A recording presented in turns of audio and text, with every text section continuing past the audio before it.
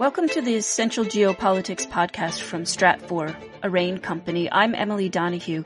Today I'm speaking with Greg Priddy, who is Director, Global Energy and Middle East for Stratfor. Greg, thanks so much for being on the podcast. Thank you. One of the big disruptions of the COVID-19 pandemic has been the price of oil.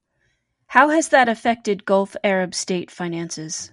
Well, I think COVID really kind of accelerated and intensified a trend that was already there. You'd had a big OPEC production cut into that December 2016 and a rise in prices in 2017 through 2019. And then that had already corrected down to about $50 a barrel before COVID hit. So we were already looking at, a very large budget deficit for the Saudis and fiscal pressures on them. But what we have on top of that is this dip in prices down, for Brent to as low as below $20 a barrel. We're now starting to come out of that, and we peaked a little bit above 40 today. But we're still at levels that are causing them, a lot more financial pain in the short term than would have otherwise been the case. But I think these pressures, toward austerity in Saudi Arabia in particular would have built over time because their budget balances at a higher price than is likely to be sustainable for the oil they're selling. And of course, that kind of economic impact has been on the minds of global business lately. Let's talk a little bit about Saudi currency. Well, the peg has been in place for a long time. The last time the peg was moved was over 30 years ago in 1986. So the rial has been pegged at 3.75 to the dollar, and that has provided a lot of stability, for a country that, most of their foreign currency revenue is sales of oil, and, both crude and products are usually priced, for the overwhelming bulk of what they sell in dollars. So that has made sense with them as a petrostate hydrocarbon economy. It also has, provided a lot of stability when you think about state salaries and standards of living. So if you know that the currency is pegged to the dollar and you don't have fluctuations against that, how far your salary goes as a Saudi citizen, and most Saudi citizens who are employed by the state rather than the private sector, you have a stability in your standard of living that supports, which has generally been positive. And so I think that has also been part of why this has been, so core to their view of keeping the country stable politically, is that it protects people from fluctuations in their standard of living that would be the case on a floating currency. And why are some questioning its durability? When you look at where Saudi Arabia is now, they're 5 years into the economic reform program, Vision 2030, that they've adopted to try to diversify their economy and become less dependent on oil exports. And, that's been a mixed bag in terms of success. But over that time, I think they've become a bit more pessimistic about, and the market has become more pessimistic about their ability to support crude oil prices at a level where they're going to be financially comfortable. So what COVID has done, accelerating this process, is caused a price drop that has led to, a return of drops in their fiscal reserves. And in the past, when you've had, there's been a cyclical up and down in Saudi fiscal reserves. So when you look back at the recession of 2008, 2009, the reserves went down, but then they came back up. And the problem this time is that they're probably, with the energy transition and the, what we see as a gradual move in transportation, in particular away from fossil fuels, oil demand growth in comparison to GDP is going to come back slower than the GDP numbers do. It turned out that COVID was not quite as bad on the demand destruction side as people expected, but there also is not an expectation in the market that we're going to go back to $70, $80 a barrel where they would be more comfortable.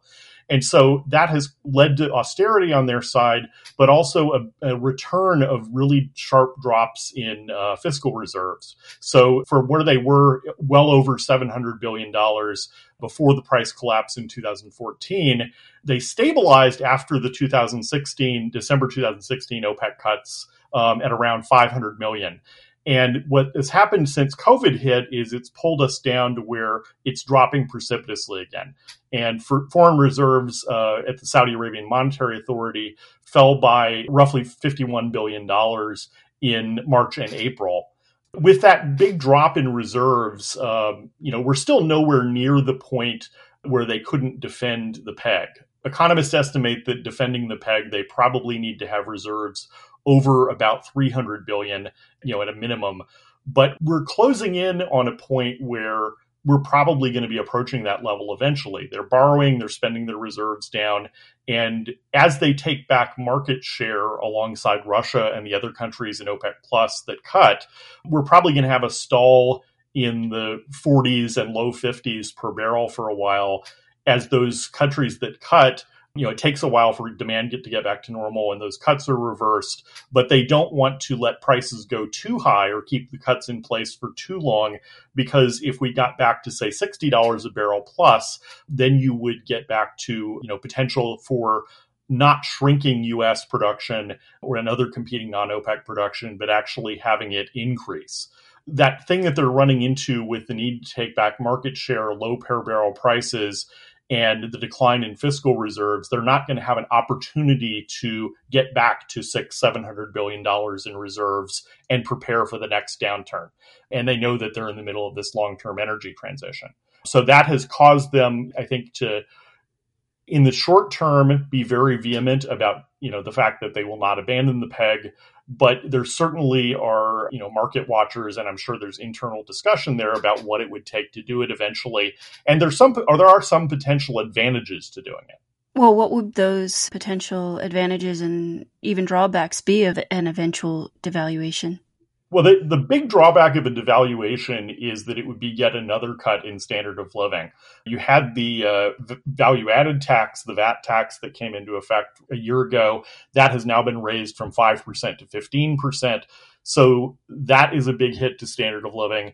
And if you had a currency that's overvalued by 15 or 20% and you cut it down to a closer to what its market valuation would be, still having a peg probably, but a devaluation to balance it, that would essentially be a wage cut for public sector workers and not be popular. But when you look at economic transformation, here's the potential benefit for it.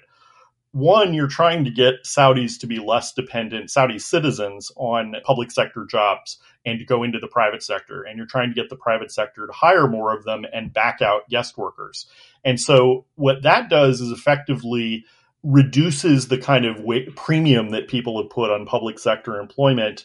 And it also would make domestic industry more competitive in terms of, right now when you have an overvalued currency, there's an incentive to import things that you could make at home. And so, if you wanted to go into light manufacturing, consumer goods and such, some of that could actually be done much more viably and competitively if you didn't have that overvalued currency incentivizing imports. So I think that that's part of what tips the balance eventually is reserves will come down to a level where supporting the peg will become problematic, but you also have this competitiveness aspect that was not there before the energy transition and the Vision 2030 goal of putting people into the private sector.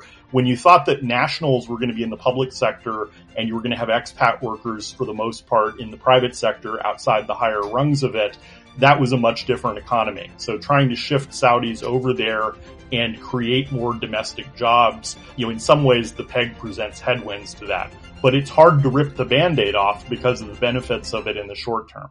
Greg Priddy is Director of Global Energy and Middle East for Stratfor. Greg, thanks so much. Thank you. You can read more of Greg Priddy's analysis at Stratfor Worldview. Podcast listeners get a special subscription rate. Go to stratfor.com/podcast offer. That's all one word. stratfor.com/podcast offer. I'm Emily Donahue. Thanks for listening.